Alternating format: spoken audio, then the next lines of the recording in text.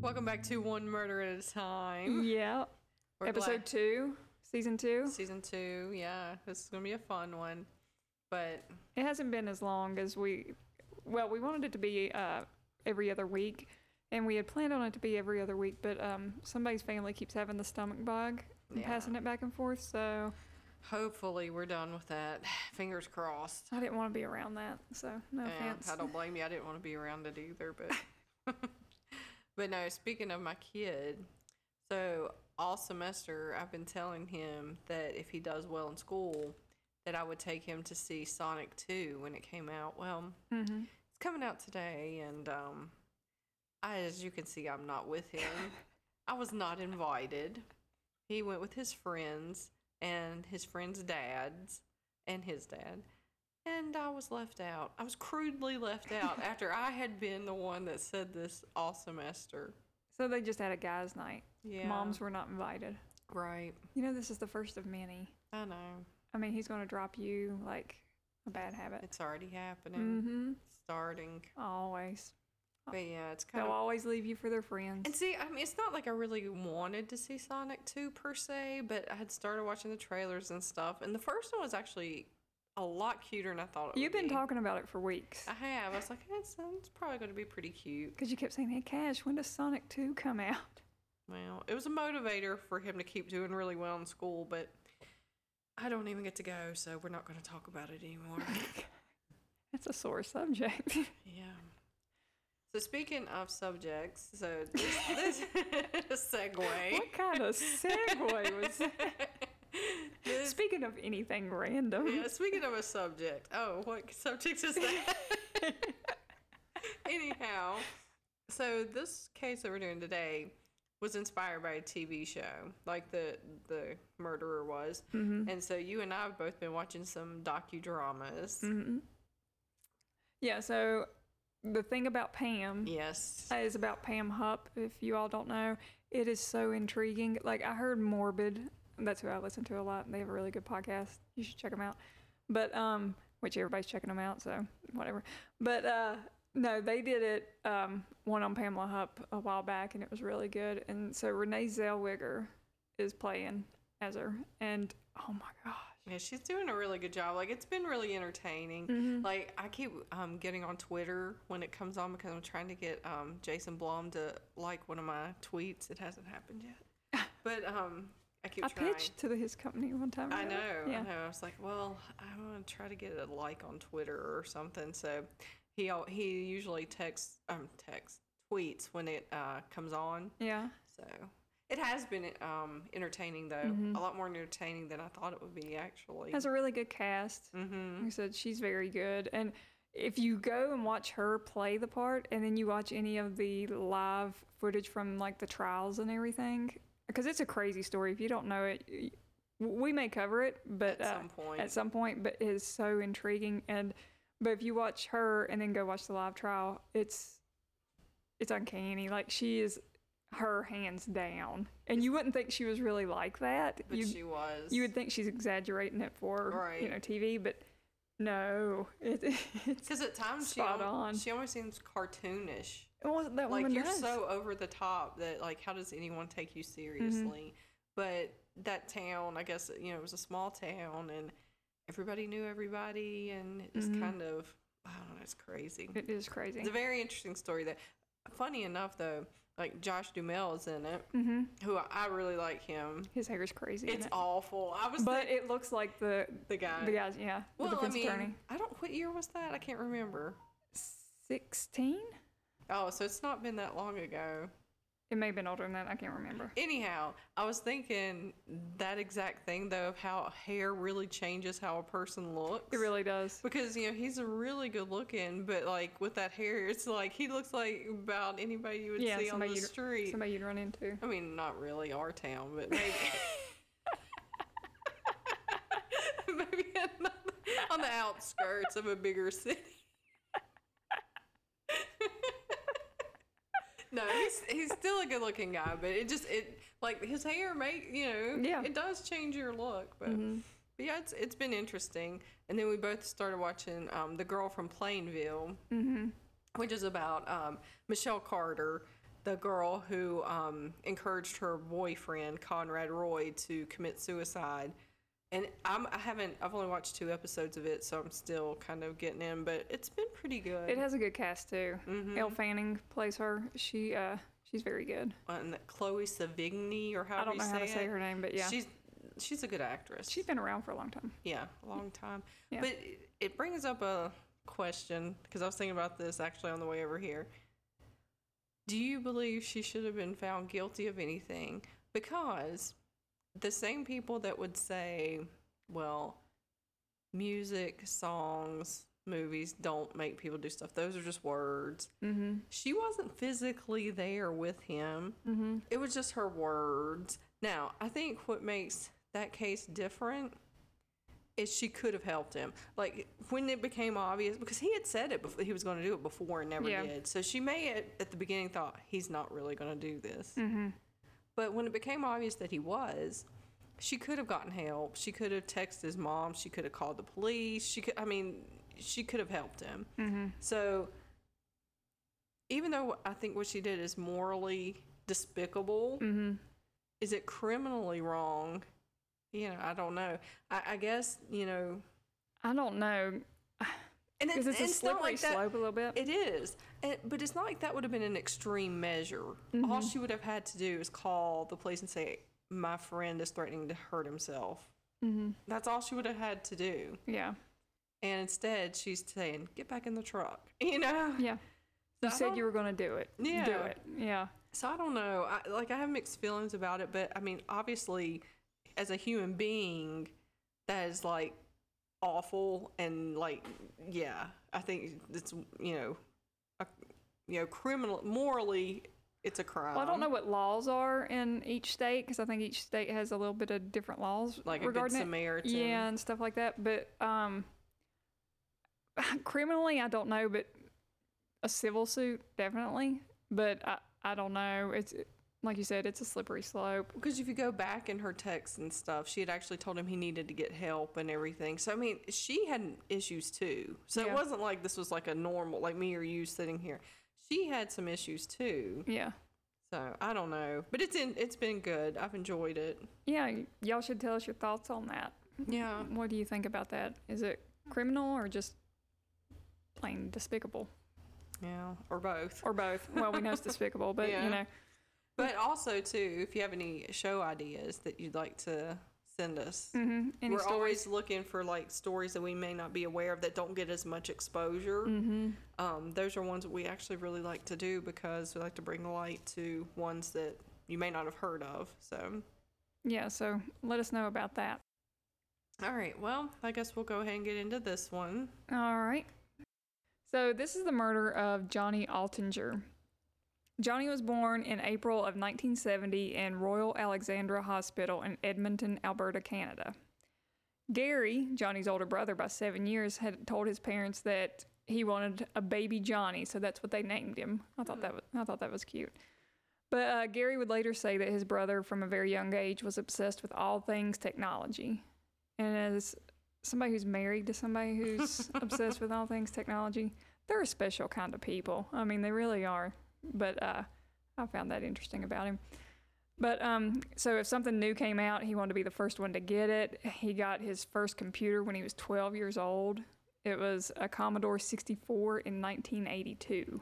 Well, I mean, and we're talking 1982. We're not talking, 2005, right. 2010. I mean, people at that time, most people did not have computers. No, I made a note of this. We got our first computer in 1996 because you bought it. Yeah. Yeah, and so we were way behind the times. I mean, we did not have a Commodore 64. I don't know, though. I think that even when I bought that one, not everybody had a computer in the home. No. Like, you use them, but not everybody had them in their houses. Well, we didn't have internet then when we first got it, did we? I don't think so. No, I don't think we did. Or maybe it wasn't long after that we had dial-up. Yeah. But because I remember using the internet for the first time at the library, and it terrified me. Like, they were like, this is how you do it. And I'm like, what does it mean? I'm going to break something. And I would go to like Web Crawler, Netscape Navigator. You remember those? But But so he was up on all the technology stuff, all the new stuff that came out. He was very computer savvy. And actually, Gary, like I said, he was 7 years older, and he was in college, and he would often help him with his term papers and all that stuff while he was attending college.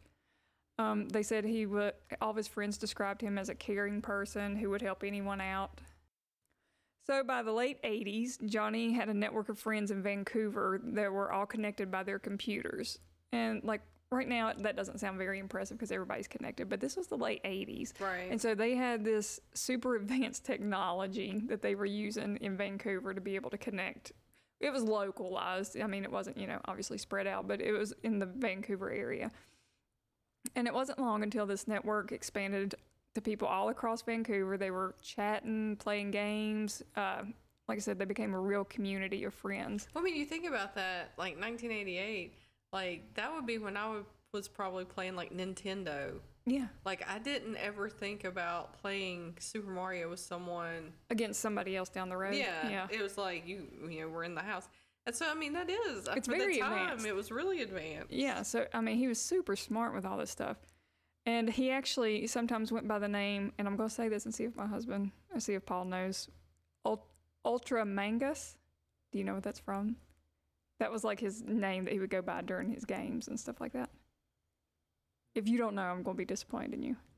It's from Transformers. Apparently that wasn't. If it's not Optimus Prime, we don't know it. Yeah. But Paul was a collector of all that stuff back in the 80s. But yeah. So in 2008, Johnny had a small apartment in Edmonton and made a living doing quality control at a place called Argus Machine. He was 38 and was described by his friends as a giver with a warm smile and gentle eyes. And I looked at pictures of him, and he just looks like a nice guy. Just a genuinely nice guy.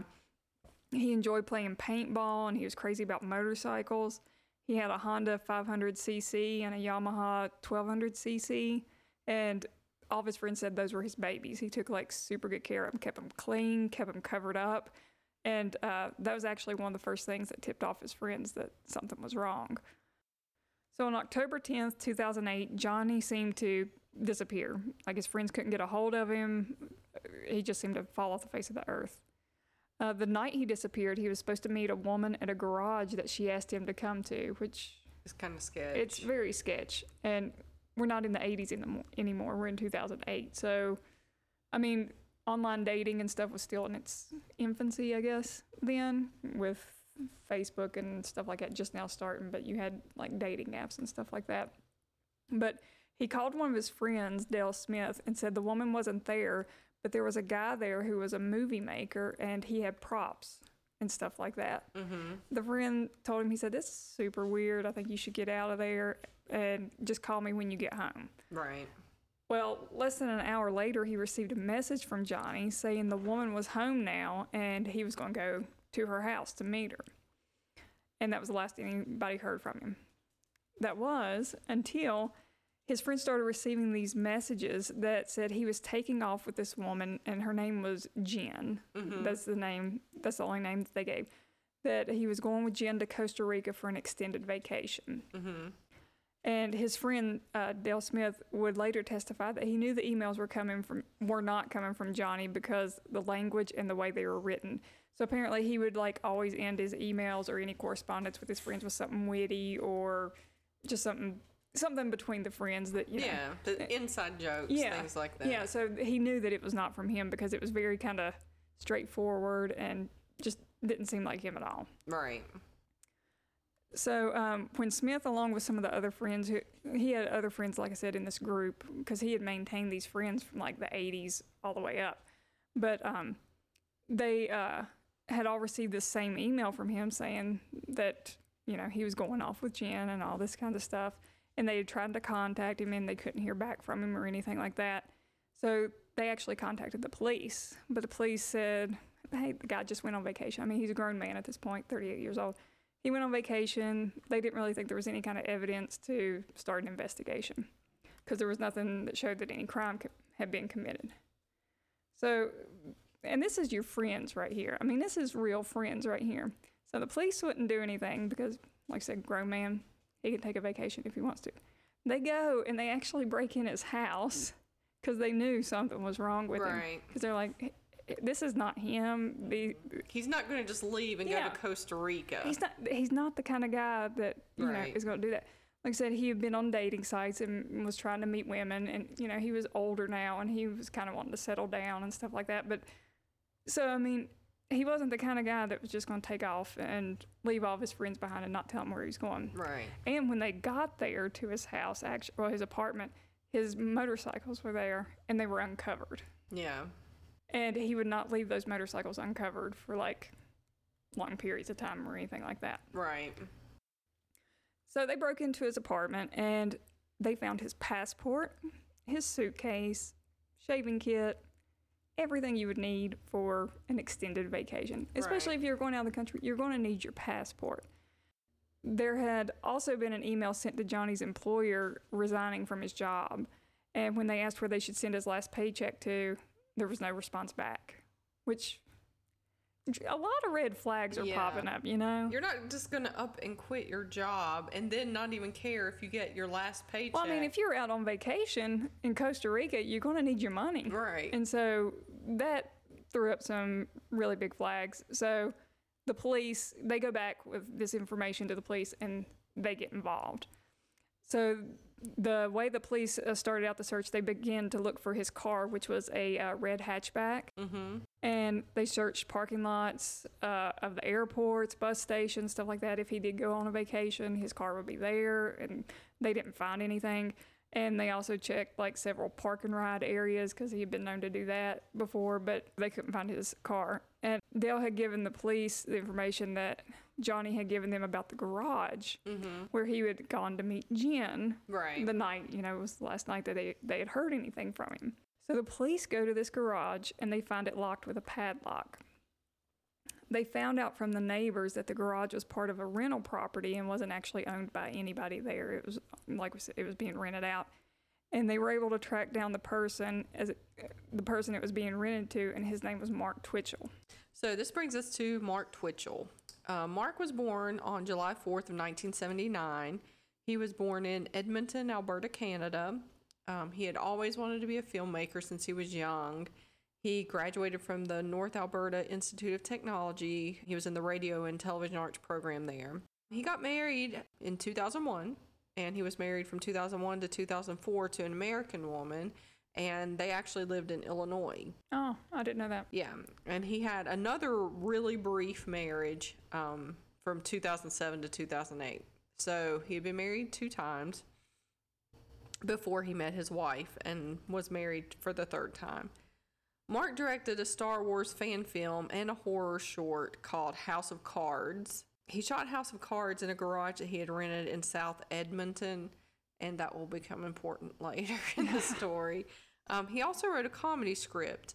None of them were ever released, but I guess the biggest thing he did was the Star Wars fan film. He actually got one of the actors who had been in a Star Wars film to be in it. Yeah. It was a smaller part. They said it was actually well done. Well, he was a super fan, so, you know, he was totally into it. He was an up-and-coming director. Yeah. So, in October of 2006, a new show premiered on Showtime. Let's talk about it. It was called Dexter. So, according to IMDb, Dexter is a show, and this is the description. He's smart, he's lovable, he's Dexter Morgan, America's favorite serial killer, who spends his days solving crimes and nights committing them. So, obviously you can tell by the description if you're not familiar. Most people who like true crime, I'm assuming, are probably going to be familiar with Dexter, but maybe not. Dexter is just one of those shows. I mean, he's not a hero, but he's like, it's very good. Right. Well, according to the description, too, Dexter works as a blood splatter analyst for the Miami Police Department during the day, and he's a serial killer by night. Dexter believes he's justified in his killing because he only murders other killers and child molesters and things like that. He has a code. Yes. So he's a killer with a conscience, I guess you would say. So, you know, I guess that's why people feel like they can root for him because, yeah, he enjoys murder, but he's only murdering people who would murder other people. The people that got away with something really bad. Right, kind of like a vigilante. Yeah. So, Yeah. you know. I love Dexter. I really do. Yeah, I remember you watched it like while it was out. Yeah. The original. The original was, season 3, The Trinity Killer with John Lithgow. If you watch anything, you need to watch season 3 of Dexter. It's fabulous. It's just really good. No, it was really popular. I remember a lot of people. Well, even the revival that just came out this past year was actually really good. Yeah. I did not like the way it ended, but I won't say how it ended just in case you hadn't seen it. But yeah, it's really good. Yeah, I thought that they were going to try to make amends for the original ending. The original ending of the series was the worst ending for any series I've ever seen. Yeah. It was terrible. What they did to Deb, the whole thing, it was just bad. Very, very bad. Yeah. Yeah. Overall, it was a great show. Oh, yeah, and it was very popular. Mm-hmm. I mean, it was a lot of people were into it. Mm-hmm. So, in October of 2008, Mark is 29 years old. He's a married father. He has a young daughter.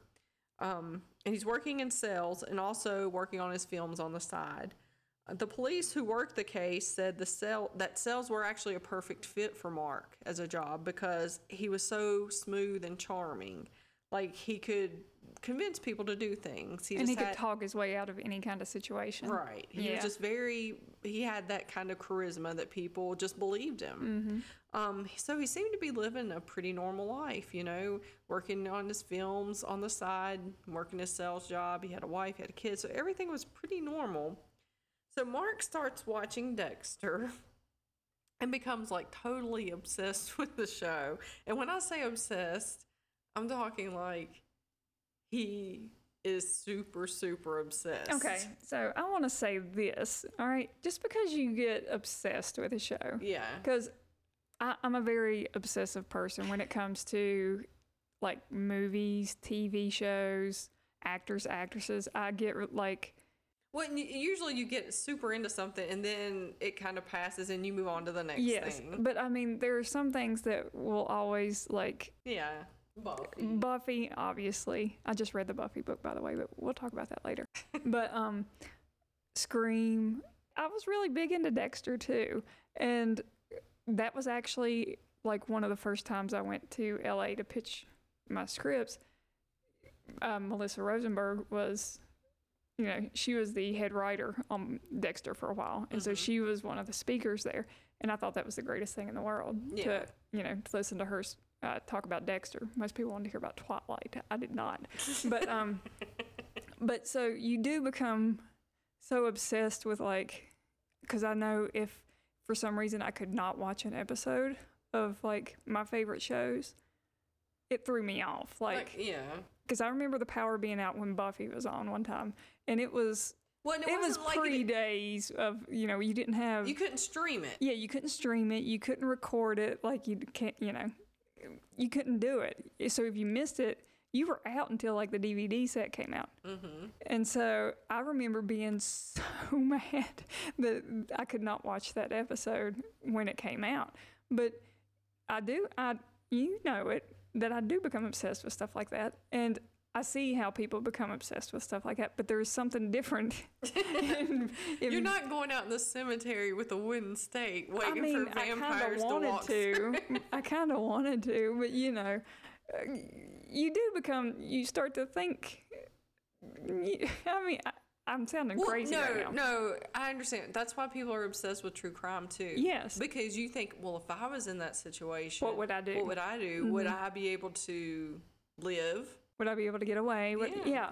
So there is a factor going into, I do really, really like this, but there's a difference between I really, really like this show or this movie or this actor, actress, whatever, as opposed to I'm going to be this. That was the thing with Mark. He saw himself in Dexter and an outsider who doesn't quite fit in with a penchant for dark things. And that's how, he felt like he and Dexter were one and the same. So Mark starts, he immerses himself into his new writing, his new script. He's determined to make it as a filmmaker now, more so than ever. Dexter has like renewed his creative juices, and like he is like all in. His wife is not so supportive of this, and it's mainly because, you know, they just had a baby and they need a steady income. Like, he needs to work a full-time job. Unbeknownst to his wife, and her name was Jess. I didn't really want to go too much into you know. Unbeknownst to her, Mark quit his job, and he spends his whole day talking to people online about Dexter. Could you imagine? And writing a script, too, but he spends all day. I mean, this is a grown man, like, with responsibilities. I mean, he's married, has kids and everything, and he just secretly quits his job behind his wife's back and hangs out with his buddies online every day talking about Dexter. Yeah. I mean, this is where you this is where it skews. Yeah, this is where our differences, you know, we go down different paths right here. Right. So, actually, Mark kept up this charade that he was going to work every day for over a year. Wow. Yeah. How did he do that, though, with, like, money and stuff like that? Well, one of his friends, who's also in the movie business, gave Mark $30,000 for his newest project.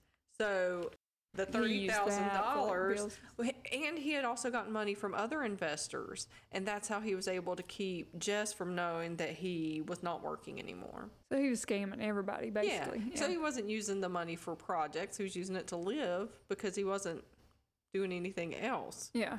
So he gets this idea that he's going to write a script based on the character of Dexter. So he works on the script in secret. He doesn't tell anybody about it. How original. Yeah. I mean, really, he's not writing anything original. Well, it's because he's so obsessed with it. You know, this is all he can think about. He can only do fan fiction. He can't do anything that's original. Yeah, it kind of seems that way. Yeah. So he rents a garage and begins working on his film. This is the House of Cards film. So this is the one I had mentioned earlier, the horror short. Yeah.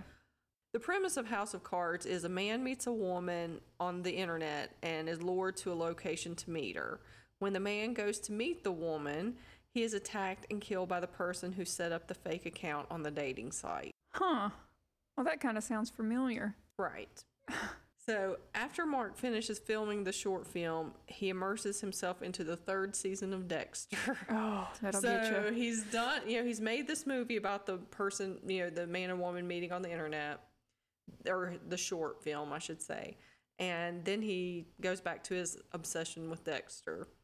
So the combination of the obsession with Dexter, filming House of Cards, and his own morbid desires, to be honest, are just too much for him. He begins writing a diary called the SK Confessions, and SK stands for serial killer, but it was also an homage to his favorite writer, Stephen King. Huh. So he's doing this diary, and in the confessions, the very first entry says, "This is the story of my progression into becoming a serial killer." Okay. Yeah. So in the confessions, Mark describes how he fantasizes about killing people who have wronged him. So he starts out. So it's. Yeah. Okay. So he starts out as like, well, you know, I don't just murder anyone. You know, it's people who deserve it, in his view. You know, people who've wronged him. Not to say that people who've wronged him deserve to die, but in his view, that's in what. his warped mind, yeah. So to begin his descent into becoming a murderer, Mark decides that he's going to go after married men who cheat on their wives. Okay. So this is his justification, again, a la Dexter, that he's only going to, you know, murder cheating husbands. So he decides that's not a good idea because the wife will immediately miss the husband. So people are going to start questioning it right away. Mm-hmm. You know, it's not like you can, like a homeless person may not be... Might not be reported right away. Right. Yeah. So he decides it would be better to go after a single man. And because a single man is not likely going to be missed for, you know, right immediately. It might be a little bit. Mm-hmm. And he isn't going to go after, you know, people who've done bad things either. He just wants to know what it's like to kill someone. So he's gone from, I mean, this was a pretty quick descent. Right, yeah. I mean, it's like, well, I'm only going to kill cheating husbands. No, they'll be missed. I want to kill single people. And they don't have to be a bad person. I just want to kill somebody. So this is what he's, yeah. So he creates a fake profile on a dating site, and he calls himself Sheena, When messages start coming in from men interested in Sheena, Mark is very careful in selecting who he wants to meet. He doesn't want to meet somebody who could overpower him, so he looks for like smaller guys that he thinks would be easier victims. So, I mean, he's really, tactful with this. So the first person that Mark interacts with is a 36-year-old man named Gillies Tetro. I'm not sure if I'm saying that right. Tetro. I don't know. Apologize if that's wrong. We'll go with it. Okay, so on October 3rd, 2008, and this is a week after he finished filming House of Cards, his horror short, Mark makes plans to meet Gilles. I'm going to say this 20 different ways because I don't know how it's pronounced. It's either Gilles. I'm not sure. I've heard it every way, so I'm going to say it every different way. To meet Gilles as Sheena. So Mark I'm going to just call him Gilles for this, okay? I did not take French, Tracy. Okay, just go with Gilles. Gilles, okay. So Mark gave Gilles directions to the garage. When Gilles got there, Mark was waiting with a taser as soon as Gilles walked into the door. He had planned to duct tape Gilles to a table and slowly kill him. The taser doesn't totally incapacitate Gilles, however, and Gilles fights for his life. He somehow makes it out of the garage, even after being tasered and attacked. That's crazy. So they're fighting outside of the garage when a man and a woman walk by. Gilles is asking for help, and Mark is trying to convince the people that they're just playing around. Obviously, this freaks the couple out because they're like, I don't know what's going on. What did we walk up on? Yeah, and they don't want to get involved, so they would just walk off. But it was enough to spook Mark because he's like, he didn't know that they weren't going to just call the police as soon as they got out of sight. So he leaves Gilles lying on the ground, gets in his truck, and takes off. Gilles eventually makes it back to his house. And after the shock of being attacked wears off, he decides he's going to call the police. And he gets his computer up to pull Sheena's profile so he can show the police when they come to interview him, and everything's been deleted. Oh. So he has no proof that this Sheena even existed. Right, yeah. So all of the conversations he had with Sheena, everything is gone. So he has nothing. Nothing to show the police. Right. Yeah. So he feels that now he has no proof of what happened. He had no proof this person exists, so he doesn't even call the police. Because he's like, well, they're not going to believe me. Well, he's probably a little embarrassed too. Yeah. Falling for that. I mean, which it could happen easily, obviously, but yeah. So that was on October 3rd. So on October 10th, 2008, Mark selects his next victim. So we're talking a week later. And we'd already talked about Johnny. Johnny was 36 years old and worked in a machine shop. He was a typical single guy. So Mark had his new profile under the name of Jen this time. So for this meeting, Mark decides that he's not going to trust the taser because the taser didn't get the job done with Gilles. He decides he's going to hit this person in the head with a lead pipe instead. He sends Johnny the directions to the garage and waits for him to come. When Johnny gets to the garage about 45 minutes earlier than planned, and it catches Mark off guard. So Mark immediately attacks Johnny with a lead pipe, hitting him in the head several times, and it killed him. Mark has the garage set up like the killing room in Dexter. So if you've watched Dexter, you know that he basically puts down a bunch of sheets of plastic, so, no blood gets anywhere, you don't leave any kind of evidence anywhere, and there's usually a metal, stainless steel table in the middle, and then he doesn't use duct tape, he, uses what's it called? The saran wrap stuff that you use on pallets and stuff like that. Shrink wrap. Shrink wrap. Yeah, so he shrink wraps them to the table and everything so they can't get up. And then he usually has pictures around, on Dexter, he would have pictures of if they were a murderer that got away with it, it would have pictures of the people they've killed, or if it was a rapist, the people they've raped, stuff like that. And that's what would be his kill room. Right. And he would show them all that before he actually killed them. Right.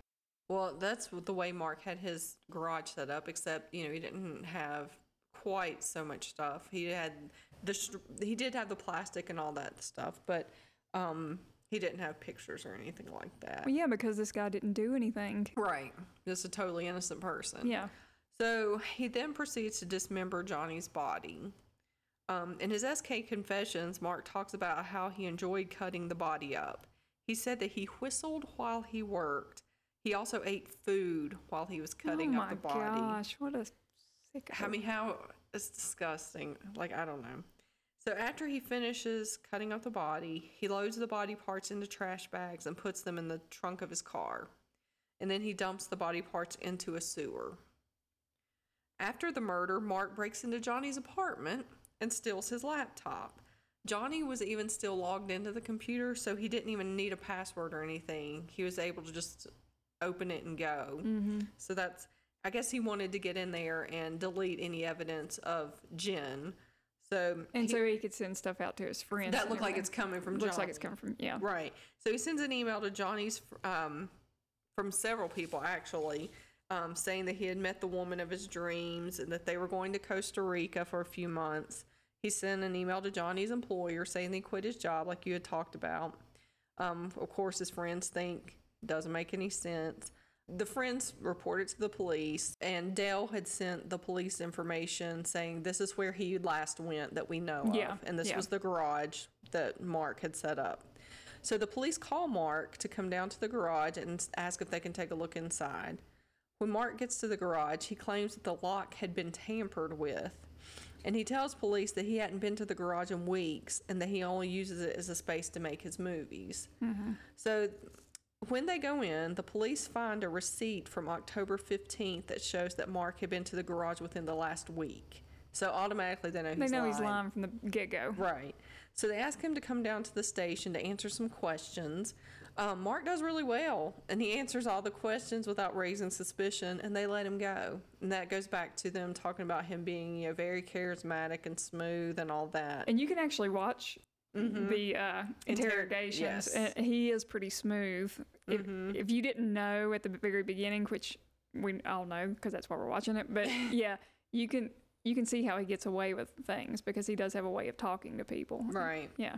Yeah, I mean, and that does occasionally happen. Mm-hmm. I've watched a lot of interrogation tapes, and almost 9 times out of 10, you can tell immediately, like, something's not right. Yeah. As much as you try to hide it, you can't. There's always a tail. Right. Yeah. There's when you've done something this egregious, you cannot possibly keep it in. But he this guy seemed so unfazed by anything, and he was like, he even stopped and called his wife at one point and was talking to her, and it was just like, well, I'm going to be here a little bit longer, and all this just stuff. Totally normal. Just totally, So he didn't have a care in the world, and he seemed to be forthcoming with information, and so yeah, he was very smooth. Well, and most people too, even though you don't intentionally do it, you like sigh a lot, or you put your hands in your face. Like, you don't even realize they don't seem to realize that they're doing it. But a lot of them that you watch, I mean, they give it away.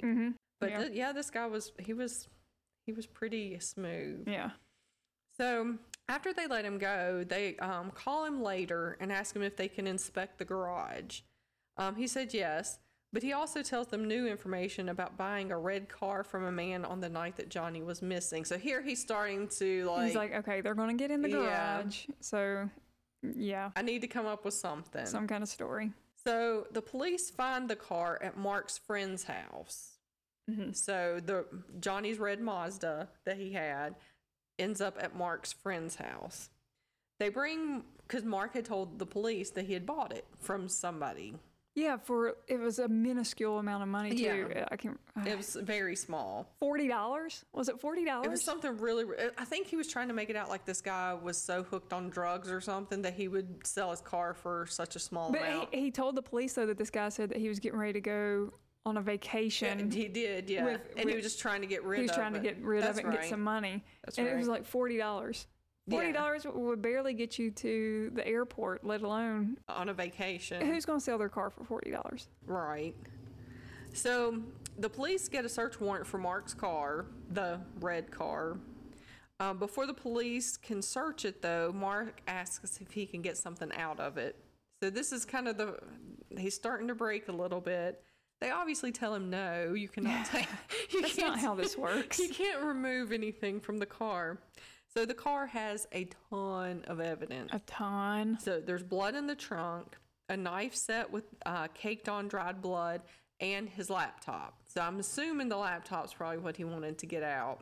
I watched a Dateline episode about this case, and one of the detectives when he was going to search his vehicle, he said, you know what?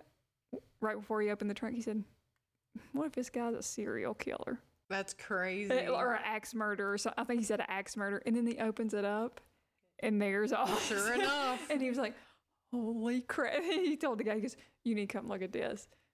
But Yeah, because I mean, this was like the holy grail of like evidence. Everything that they needed. And the thing is, too, this guy had watched Dexter. Yeah. Dexter did not leave evidence behind, let alone the mountain of evidence that this guy left behind. This is the thing, though, with anybody who commits murder like this, they think they've thought of everything, but there's always something. They're so narcissistic. It's right. Yeah. They don't think about the details of after the fact. It's like these people who think they're just going to take a body and bury it. Yeah. It's like, do you know how hard it is to dig a grave? 6 feet under. Yeah. Or even a few feet. Like, it is not easy. So You that's have to go more than a few feet, or if they get found. Well, and not only that, but the terrain. I read a lot. The terrain is not what people, like, they'll say. Yeah, you run into rock, Yeah. you run into clay. It's not like it shows in, TV shows and movies where they just dig the dirt and They it just dig, goes. and then it go a couple seconds later, and it's 6 it's feet a under. huge hole. Yeah, it's not like that. No. So, yeah, but you're right. It's the ego of They these may people. plan the murder, but not the after. Right. Yeah. Or they think they do, but there's always something that they miss. Right. Thank goodness. Yeah, exactly. So the police have the laptop analyzed, and they find a deleted document called the SK Confessions.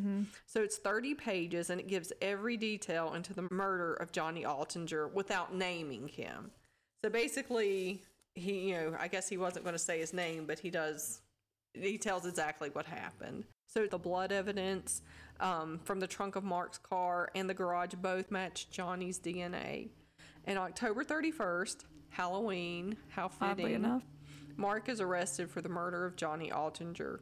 The prosecution had a ton of evidence. This was not like going to be a hard case to prove it all. They had statements from Gilles at this point too, because then he was able to come out. Well, they had found, when they did a search warrant at his house, they had found a hockey mask, which in his transcript, the killer wore a black hockey mask that had like gold stripes going down it. And they were beginning to think that maybe Johnny was not an only victim, that some people may have seen, this before. So they put it on TV. They send out a bulletin, about this mask, and they show the mask. And that's when Gilles, I don't know how to say his name, he saw it, and he's like, that's who attacked me. So that's how they were able to get his statement and everything, too. Right. So he testifies that he was attacked. So they have everything. They have DNA. They have all this stuff, but they didn't have a body because they didn't know what he had done with the body. Right. So 9 months before the trial was supposed to start, Mark gives the police a map showing where Johnny's body was dumped. In March of 2011, the trial started. Mark was the only witness for the defense. He tried to say he killed Johnny in self-defense. Okay. It was not successful. The jury found Mark guilty and sentenced him to life in prison. There was no defense for this because how could there be? Right. There was so much evidence. You had another person who was a potential victim testify that he had done the same thing to him. He was just able to miraculously survive. So, I mean, there was no way he was getting out of this. Everyone who knew Johnny knew he was not the type that was going to just attack someone for, it just didn't make any sense. Yeah. But he is guilty, and he is spending his life in prison. And it only took them like 5 hours. It was really quick, yeah. 5 hours to determine that he was guilty. Honestly, I'm surprised it took They that probably long. just broke for lunch. They probably to be they were honest. like, we just got to make it look like we're talking about this, but he's guilty. We're guilty, right? Yeah, he's guilty. But his wife, Mark's wife, divorced him like immediately. Yeah. She said that she did not see him any after the day that they searched their property, that she was done with him. Right. And she also found out afterwards that he was having an affair with his ex-girlfriend and talking to several women online, which is funny because, in his confessions and stuff like that, he was going to Go after cheaters first. people who cheated on their spouses, and then he changed his mind. He guess it's like, oh, well, I'm doing that, so, But he just an amazing person, like, to think he would get by with any of this stuff. To think he was I mean, it's a TV show. Right. You know, as a filmmaker himself, he should have realized, hey, this is not this real is not life. real. Yeah. You know, people don't actually die on these shows. Like, these people, I think that the separation from reality, like, I don't understand that. And I mean, obviously I don't, but I'm just, you know, it's crazy. Well, we had talked about it before because, you know, we look up a lot of stuff with these cases and everything. And I look up a lot of stuff with writing because I write darker stuff, you know, thrillers, stuff like that. So, you know, when they go and they search these people's computers and stuff like that, you can't go on that alone. But because if somebody were to look at my computer or your computer, they would see, you know, true crime everywhere. They would see. But when you put that together with everything else in his life, it was just falling apart. Well, but usually though, like, we look up like details. Yeah. We don't look up like disgusting. No. No. You know what I'm saying? There's a difference. Yeah. Like, they want to know. They want to see the pictures of the people sawed up and stuff. Yeah. Like, I don't care. I do not want to see that. No. They want like the gory, nasty, like details. I'm just interested in it because I think it's a psychological thing. Like, you want to know what makes these people do these things. Yeah. Like, you can't understand it. So the best you can do is read all about it and think that, you know, you would, if you come across this type of person, you would be able to recognize it. Exactly. Yeah. And you'll be like, no, something's not right with them. Yeah. Yeah, I've watched too much. I know. You know, and everybody wants to think that. In all reality, it's probably not true. But well, you never know. I mean, because me and Paul will be out somewhere, or if we hear a noise or something, I'm like, note the time. You know, because you do watch all this stuff and you read all this stuff. This could be significant later. Yeah, exactly. So note the time. Hey, what was the license plate on that car? Or what color was that car? Did you notice what shirt that person was wearing? Because you just don't know. If something strikes you as like, something looks a little off. So that's how we put it together when we're looking at, you know, if we're looking at something for a case, you know, to do one of our episodes on, or if I'm looking for something for a script or anything like that. But when you give that kind of information to somebody whose mind is so warped and, like you said, doesn't know the difference between reality and real life, or real life and fiction, then, I mean, it's dangerous. It is. Yeah. But, I mean, you can't keep people away from the internet. You can't keep people away from movies and TV. And I'm not one of those people blaming movies and TV. Here's the thing. If they didn't have the movies and TV, it would be something else. Oh, yeah. Because there's already something in their mind. So it would be something else that set them off. I mean, because you look at, you know, before the internet, you know. Well, I mean, there were serial killers before movies and TV. So. Right. So, I mean, it's there. It's already. It's just we see it. Yes. Yeah. And it's how it comes out. But I feel really bad for Johnny. Yeah. Because, like I said, he was a nerd. And he was a likable nerd. And I married a likable nerd. And they're good people. And he was not doing anything to hurt anybody. And he was just looking for love. And, like, Mark just robbed him of all of it. And it's very, very sad. But he had a ton of friends, and, you know, you just hate to see that. Well, you know, friends make a huge difference. Like, in this case, his friends were not going to let it go. Right. And that's why it happened so quickly. Was because his friends were like, no, this is not him. Yeah. This is not right. It's similar to the Shanann Watts. Oh, yeah. Her friend, who she was like, no.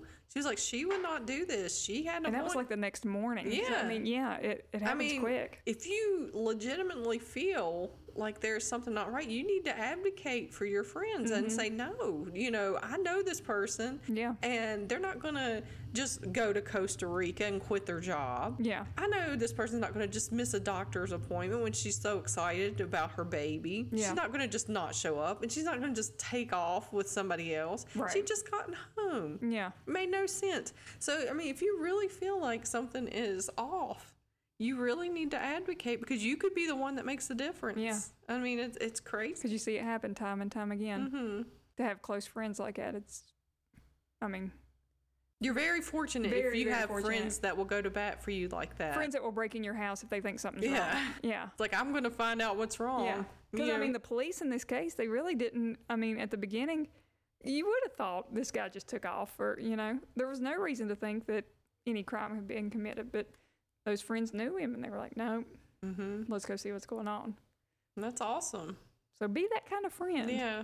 We would all be so lucky to have friends like that. Yeah. We really would. But I just thought this one was interesting because of the Dexter connection and how, like, obsessed he was with it, and Yeah. the filmmaker aspect of it too. Mm-hmm. You know, he was able to pass this weird stuff off in his garage because, you know, he's like, oh, I made a film here. Yeah. So they're looking at all this stuff like, oh, it's just props. Yeah. It's just fake blood. Yeah, it's not real. They're not going to test that. That's just fake blood. So yeah, you know, it was interesting, I thought. I love it when people aren't as smart as they think they are. Well, it's pretty much anyone who commits a crime like that's not as smart as they think they are, because you're going to get caught. Yeah. I mean, at some point. That's the moral of the story. Be a good friend and don't kill people because you will get caught. Yeah. And it's bad. Yeah. But so that was episode 2. I think we did Season good. 2. Season 2, episode 2. We'll be back with season 2, episode 3. Mandy's dropping stuff. Sorry about that. But no, we'll try to get back on a better schedule, hopefully, if everybody can stay healthy. Yeah. Send us your comments, your thoughts, your case suggestions. Yep. You can look us up on Facebook, Instagram, and the website, onemurderatime.com. Yeah. So, well, I guess that's episode 2 in the books. This is Tracy. This is Mandy. Later. Doses.